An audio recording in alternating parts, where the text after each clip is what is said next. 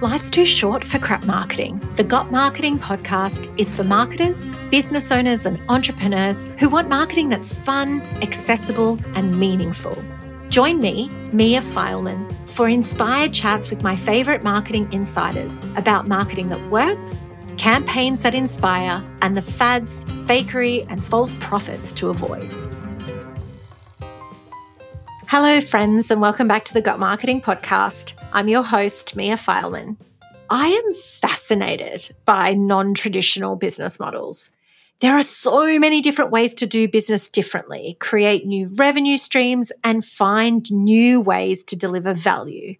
Today, we're going to talk through a lot of examples, the pros and cons, and what to be mindful of.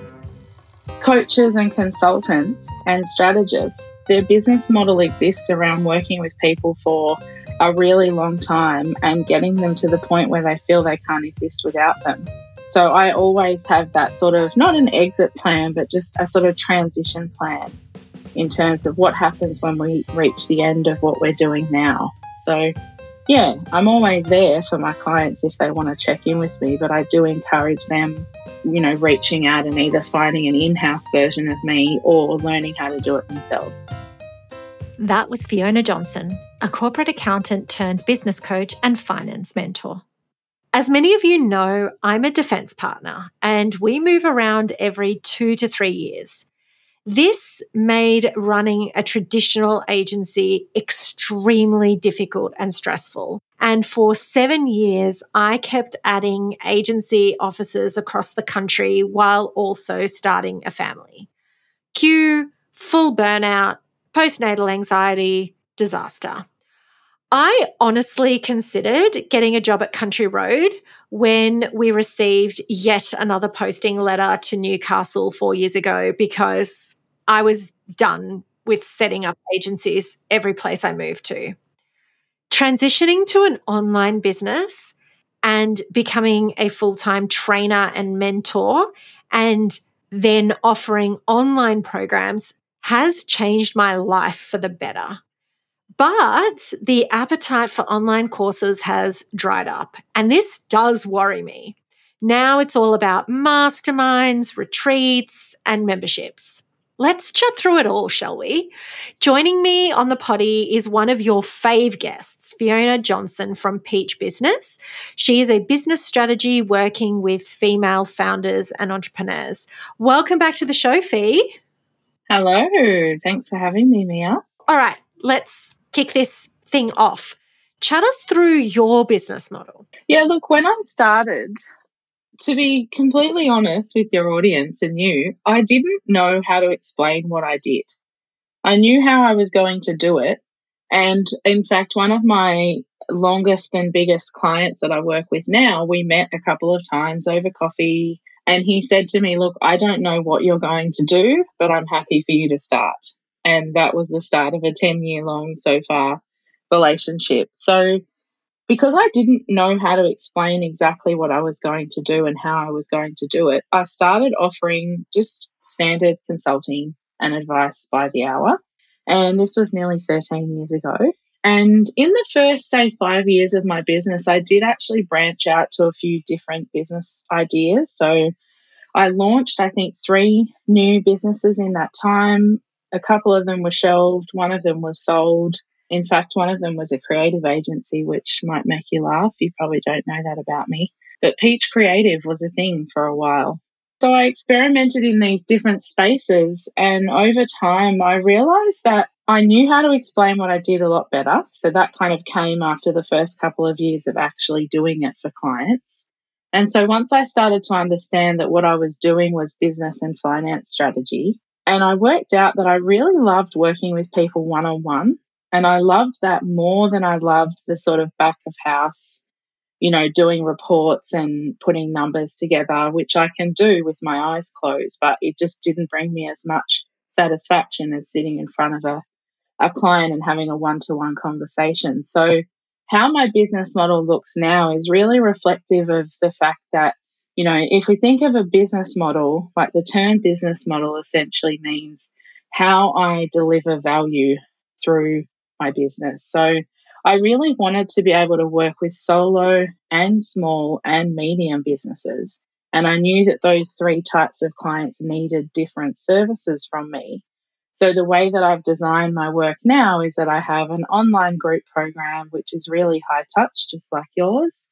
I also have a one-to-one, a 6 or 9 month program for those kind of, the businesses that are just starting to grow a team or they have a small team. And we work in a really high touch environment, which is, very collaborative. And then the larger businesses, so the businesses that are sort of 2 to 25 million turnover, they don't want to be doing any of the finance stuff themselves. So I am their fully complete CFO or Chief Financial Officer. And those three different services, I suppose, were the first one is the Learn With Me, which is my group program. The second is that Do It With Me. So let's learn, teach me how to do it and show me how you're doing it, but be there while I'm actually doing it as well. And then the Done For You, which is my kind of top level service. So that's how I deliver value to my clients. I love it. You also said something to me in a previous conversation about how you love to wean your clients off you. Like from the minute you start working with them, you're planning the breakup. In a very nice way. Yes.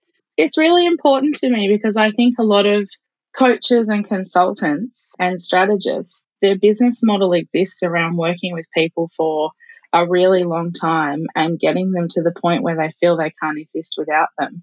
So I always have that sort of, not an exit plan, but just a sort of transition plan in terms of what happens when we reach the end of what we're doing now. So yeah, I'm always there for my clients if they want to check in with me, but I do encourage them, reaching out and either finding an in-house version of me or learning how to do it themselves.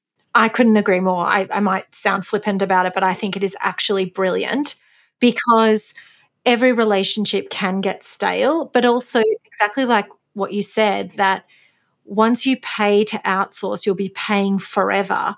Whereas there are the skills that you teach and you offer, and same with me, these are skills that are worth acquiring in-house. They're worth insourcing instead of just outsourcing. And so I think it's very practical of you to understand that your clients are not going to want to be paying to outsource forever, and that you build that into the strategy. And then you're always there, as you said, if they want to come back to you. So the adage, give people what they want, should be every marketer's guiding principle. Just give the people what they want. In your view, though, what do people want? It's such an interesting question. I love that you framed it in terms of what do people want as opposed to what it is that they need, because in all aspects of life, what we want and what we need isn't always exactly the same thing. But what I think is most business owners know what they need to do, or they've got an idea of what they probably need to do. So all business owners need that base level of education. So, do it with me or learn with me and show me how. But once somebody knows how to do things, what I find is really important for all types of businesses is accountability, because we all know what we should be doing, but we're not doing it. So what I think is really important as a service provider it doesn't matter what kind of business model you're operating in, your clients need, at the very basic level, they need education. The next level up is accountability and support, depending on what you do, like actually giving somebody advice that's just for them. So tailoring it to suit their needs. So you might still take every client through the same process, but the outcome or the sort of output should be tailored to exactly what that business owner needs. And I think community can't be underestimated as well. I think we agree on that one, that whether it's in a sort of group program or a mastermind or just a Facebook group or whatever it is, that feeling of belonging is really lacking in business owners, especially when they first start out and they come out of working in a job where there's a natural friendship with their co-workers, and now all of a sudden they're just sort of sitting on an island on their own with a Wi-Fi connection. So yeah, I feel it's a mix of community, education, support, and then that accountability of what do I do now that I have this knowledge? I couldn't agree more. My research from being an online course creator and having an online business over the last 3 years completely aligns with all of that, is that a lot of the education you can find online. Like, it exists. There is so much content out there. But exactly like you said, why aren't they doing it? And that's because humans are fundamentally flawed creatures. We just are. And unless there's some urgency and accountability and this feeling of letting people down, then we're not going to do it. In both of our programs, we show up for our audience. And so they are like, oh, I better do my homework or Mia's going to get really upset with me. There's that real accountability of like, they're going to feel embarrassed or they're going to feel unprepared or I'm going to call on them in a group setting and they're not going to know the answer. All of that is really, really important in getting people to do what we need them to do in order to get the business results that they want to get. Yeah.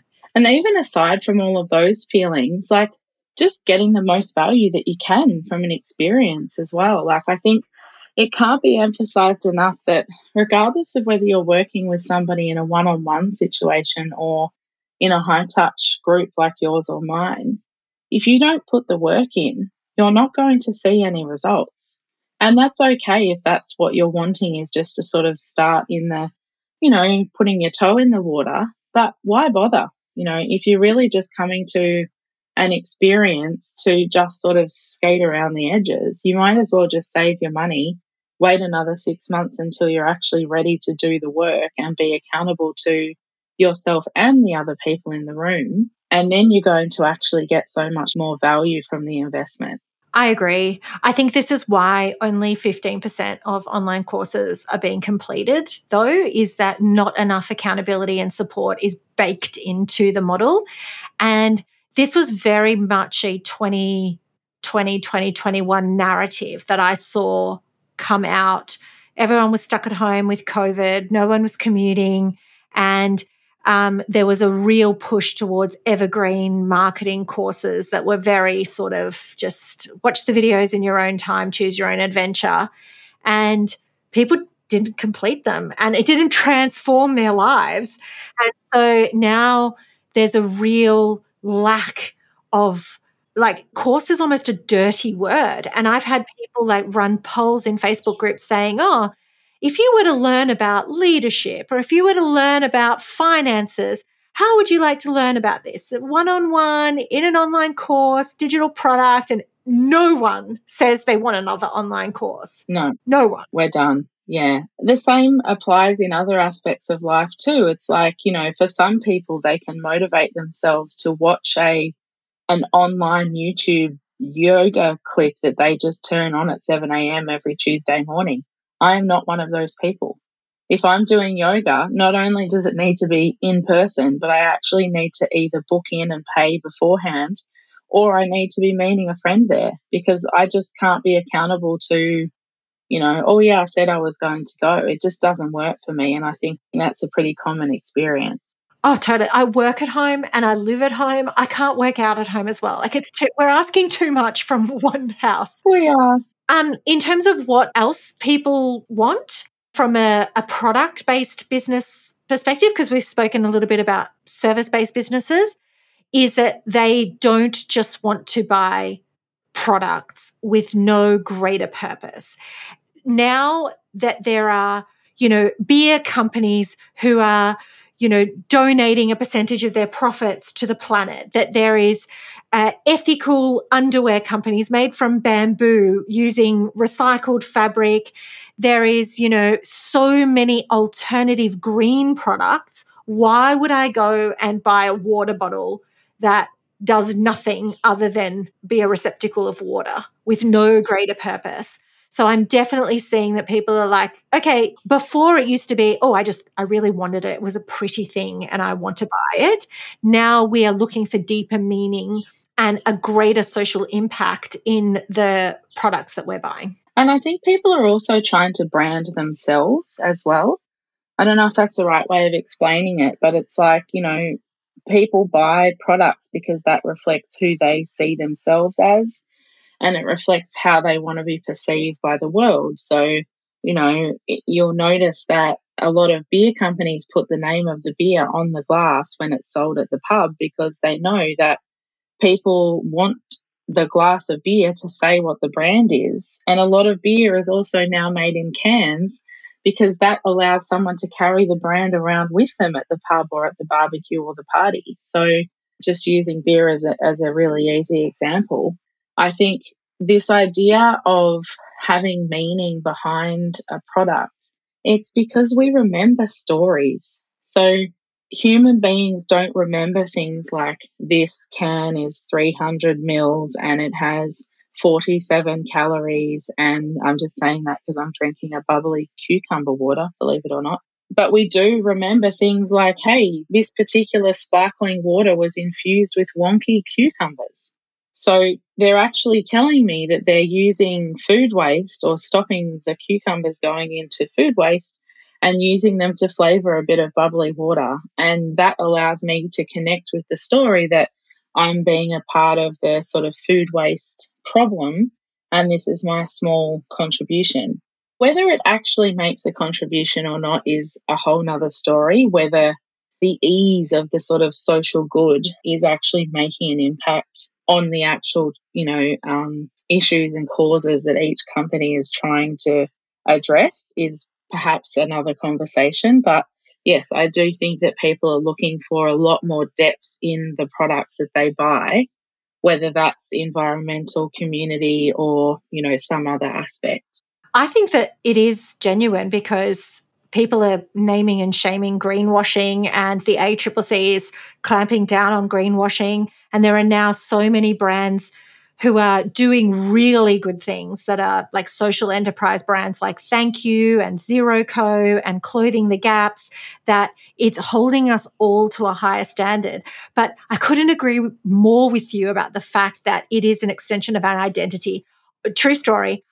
There is nothing that pleases me more, Fee, than someone walking into my house and asking about the Zero Co bottles everywhere. They're like, what are these pastel-coloured bottles around your house? I'm so glad you asked. Let me tell you about my moral superiority and how I am like untrashing the planet, like one zero-use plastic bottle at a time. Thank you. It's so true. And yes, I use Zero Co too and love them. I think what I was saying before is I do think that there's a genuine attempt by companies to address social good and to create solutions to problems that are big. However, I think on the consumer side, people want to do things that are easy. So in the generations before us, there were hippies and now there's hipsters. And essentially they're two sides of the same coin. I think people in the generations before us were more willing to do the work, whether that was composting or going and, buying from a community garden or whatever that they were doing. Whereas consumers now are looking for a small action that they can take, whether it's buying Zero Co or whether it's having a Who Gives a Crap subscription, which I totally have too. But those things are easy. They don't always address big problems. Like, for example, I notice that there's a lot of companies that use compostable mailer bags, which is fantastic, but the packaging is such a minute part of the carbon sort of footprint of a product. And what we need to be doing is actually looking at the product itself and not just focusing on the fact that it's a compostable mailer. So yeah, I've totally taken us off topic there, but I really love seeing businesses that are addressing the whole problem like Zero Co is, and doing it in a way that's actually easy for the consumer. The conversation goes where it goes. That's completely fine. I did actually see something similar on LinkedIn this morning. Yeah. Where someone posted that Morning Fresh had refill packs now available in Woolworths. And then the Plastic Free organisation commented saying, this is greenwashing. Yes. Because the pouch doesn't get sent back to Morning Fresh to be washed and sterilised and reused. So what you've really done is you've replaced throwing out a Morning Fresh plastic container with throwing out a refill pouch. And the refill pouch holds less than the plastic container. So you've saved a poofteenth of single-use plastic. So I really take your point about how we can exaggerate really small steps and not really focus on the bigger picture. Yeah. And I feel like we're just scratching the surface in terms of social impact. But every little bit counts, I think, as long as we don't exaggerate. Yeah. So that we all go into this eyes wide open saying, this is literally just the beginning. And by no means do we deserve an award. This is the start that will get us on the right trajectory. I've actually said for a long time that I think that in about 50 or 100 years, there won't be not-for-profits. There'll just be, social enterprise and business. And even that definition will start to be blurring the boundaries, because I think people are so motivated by the idea of something like Zero Co or Who Gives a Crap or Thank You or Patagonia or any of the number of organizations that are just businesses making money, but they're doing it in a way that's so ingenious and so easy to connect to, as opposed to charities which are starting to become a really different way of addressing a social problem. So there's a lot of kind of slowness about them, a lot of bureaucracy, a lot of red tape, which there should be. But yeah, I love the idea of thinking about, this social enterprise business model, bringing it back to what we're actually talking about, as being something that will be a much bigger part of the business landscape in, 50 years or so. Yes, that is such a good point. Charity now almost has a bad name. One, because it's often quite religiously motivated, and it's like, I don't know if I want to be giving a percentage of sales to the Catholic Church. I definitely don't. Yeah. And then also, exactly like you said, a lot of administration costs, a lot of bureaucracy, very slow to action, but also not very well funded. Because they're a charity, they are not well funded. So you're so right in terms of having a for-profit brand that sells consumer products and brings in decent revenue so that they can actually make real impact. But I was chatting to a client this week who is a not-for-profit, and they have like $0 to spend on anything. Yeah. And so it's like, well, how much impact are you going to be able to make if you've got no money? And there's so much donation fatigue as well. Don't get me wrong, I think that not-for-profits and charities are amazing. And I have worked with many as both a volunteer and in a paid capacity. And I think that at the heart of every charity is somebody who really wants to create a massive social change.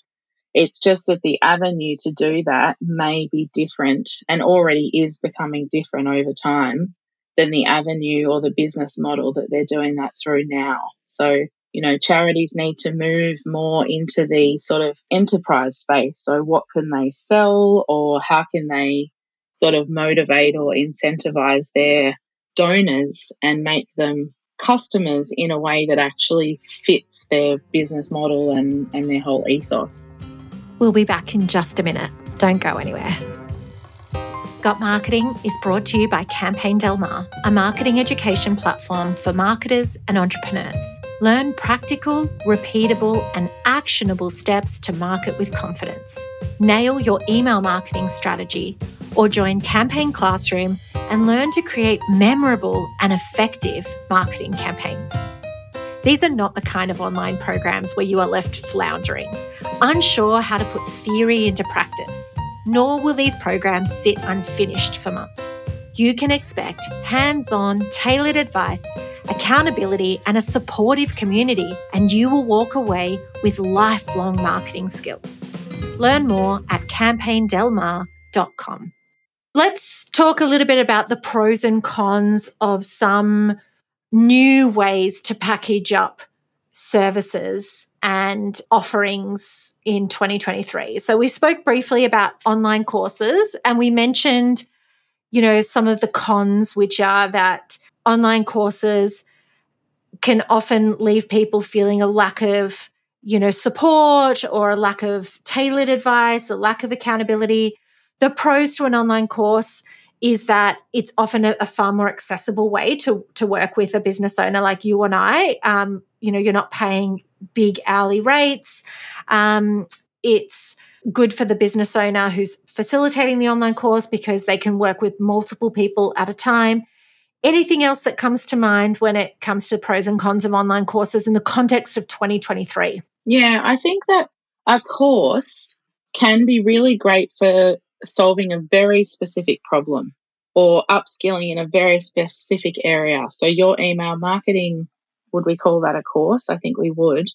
That addresses a very specific thing. It's something that's very actionable, it's tangible, and it's something that you can move through within a couple of sort of simple modules. And you also probably realize that it's not going to make you the best email marketer in the entire universe.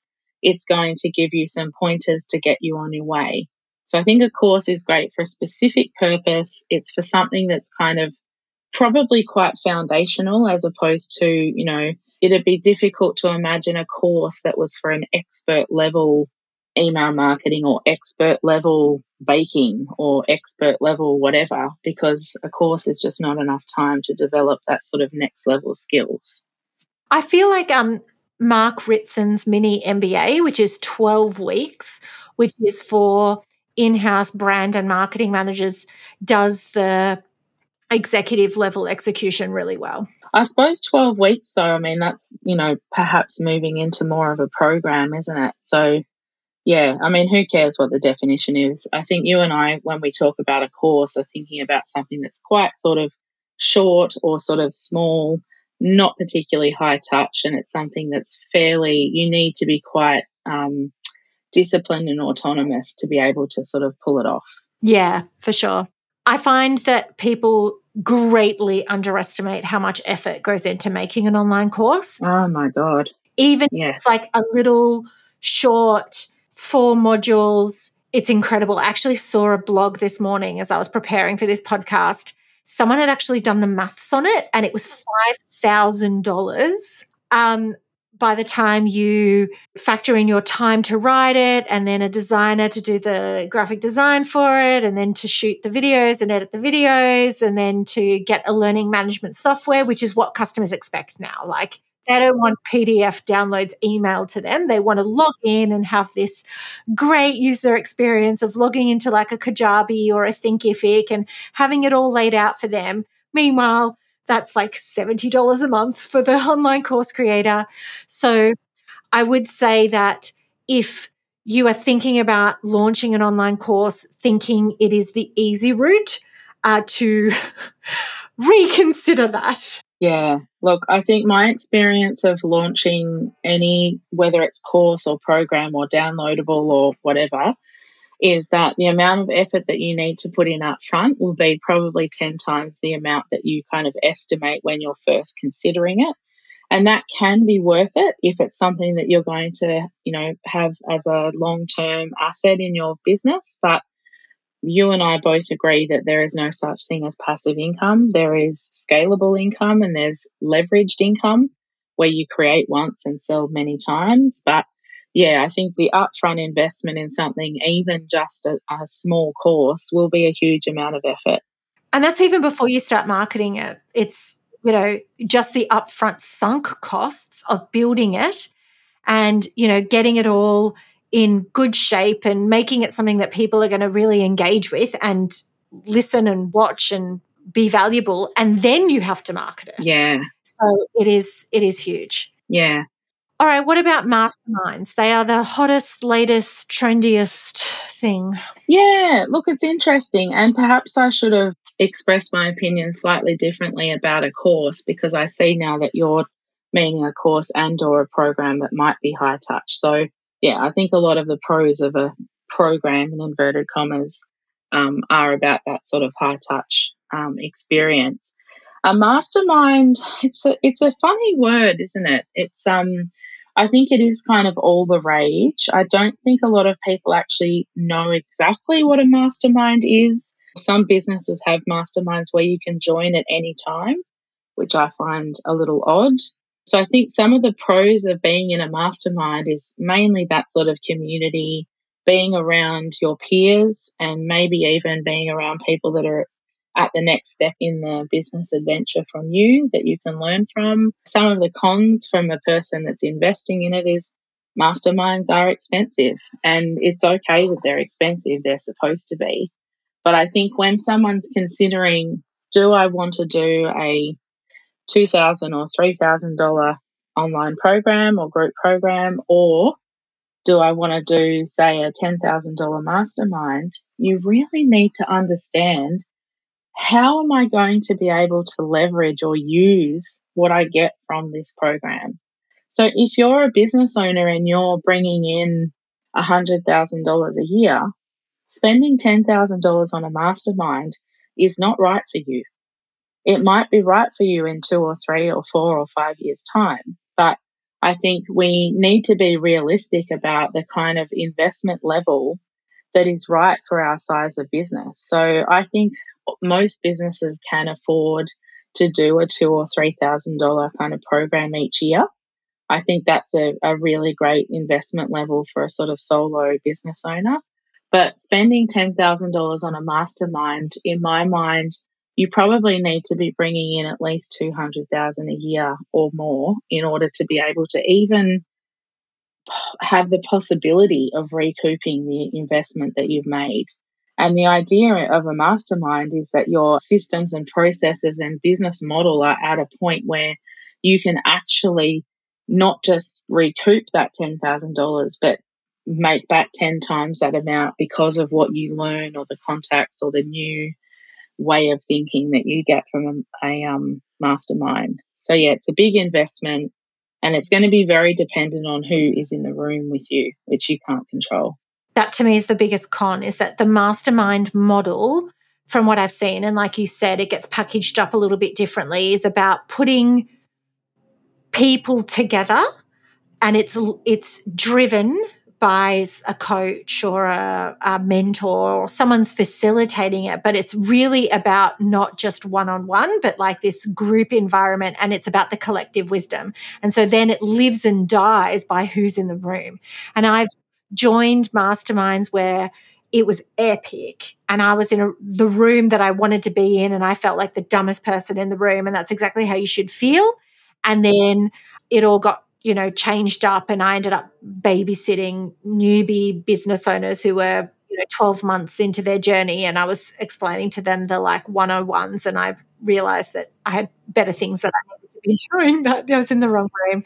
So I definitely feel like that's the con. To your point about like recuperating costs, that's such an interesting point, because obviously the person facilitating the mastermind will say, well, if you don't join, how are you going to get to the $200,000, $300,000 revenue? We're going to help you get there. And so what you're saying is that you might not have the business to facilitate that kind of growth. Is that what you're saying? Yeah, what I'm saying is that, and I see this a lot, I actually have a lot of people who come to me and they tell me, I've just done a $7,000 mastermind, or I just did the $10,000 mastermind, or I just did the whatever.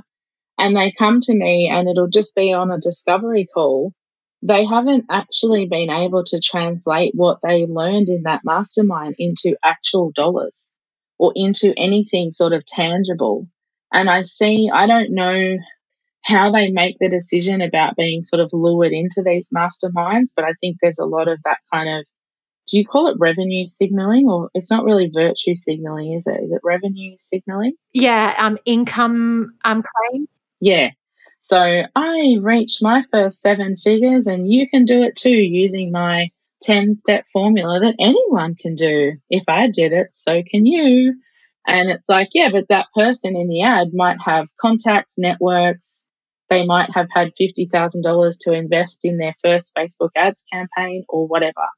And your business just may not have the right infrastructure to be able to actually leverage. The mastermind might be amazing, but if your business isn't ready for that kind of information or contacts or support, then it's actually not going to be beneficial for you. And I think a lot of business owners get lured into those really kind of sort of spiritual, and it's going to be a transformation. And a lot of them wear very fancy hats, I've noticed, in their ad, which are very appealing. Who doesn't want to look that cool in a hat? But yeah, I mean, actually bringing it back down to, okay, well, my business is currently bringing in $40,000 or 80,000 or 100,000 or 200,000. What would the best case scenario from this kind of mastermind experience be? And how is that actually going to help me get to my next stage? And I imagine that doing a course like yours or mine, where people are actually setting themselves up with information and education that they can actually use regardless of the size of their business. It's not just foundational, but it is transformational knowing how to run a campaign from your program. It is transformational knowing how to read your numbers and how to actually make a business plan, which is what people learn in my program. That can actually get you to the point that you're ready for a mastermind because you've already learned everything that gets you to that level. Such a good point. The other thing with masterminds, as you were talking, that came to mind is that it's often not very specific. Yeah. So it's like, what is it about? What are we discussing? It's not a course. It's not a program with a specific set of tangible outcomes. At the end of this, you will know how to manage your finances better and how to prepare business statements versus, we're just going to get together once a month and have a good old yarn. Yeah, so true. And I think it's really interesting also, like I'm seeing a lot of similarities between the multi-level marketing business model and this kind of online course creator model, in that there's nothing sort of wrong in inverted commas with, social selling, which is kind of what those two things are. But when you're selling, you've got to think about, what is this person actually selling me? So with a lot of online courses, the person is teaching you how to create an online course, which is what they did. And now you know how to build an online course. And then you could teach others how to build an online course, and then they could teach others to build an online course. What exactly is being bought? Like what sort of education is transferring? It's nothing. It's literally a multi-level marketing of the exact same thing just being copied and pasted all over the place. So if what you're wanting to do is go and learn how to launch an online course, by all means, go and do a mastermind that's going to teach you how to launch an online course.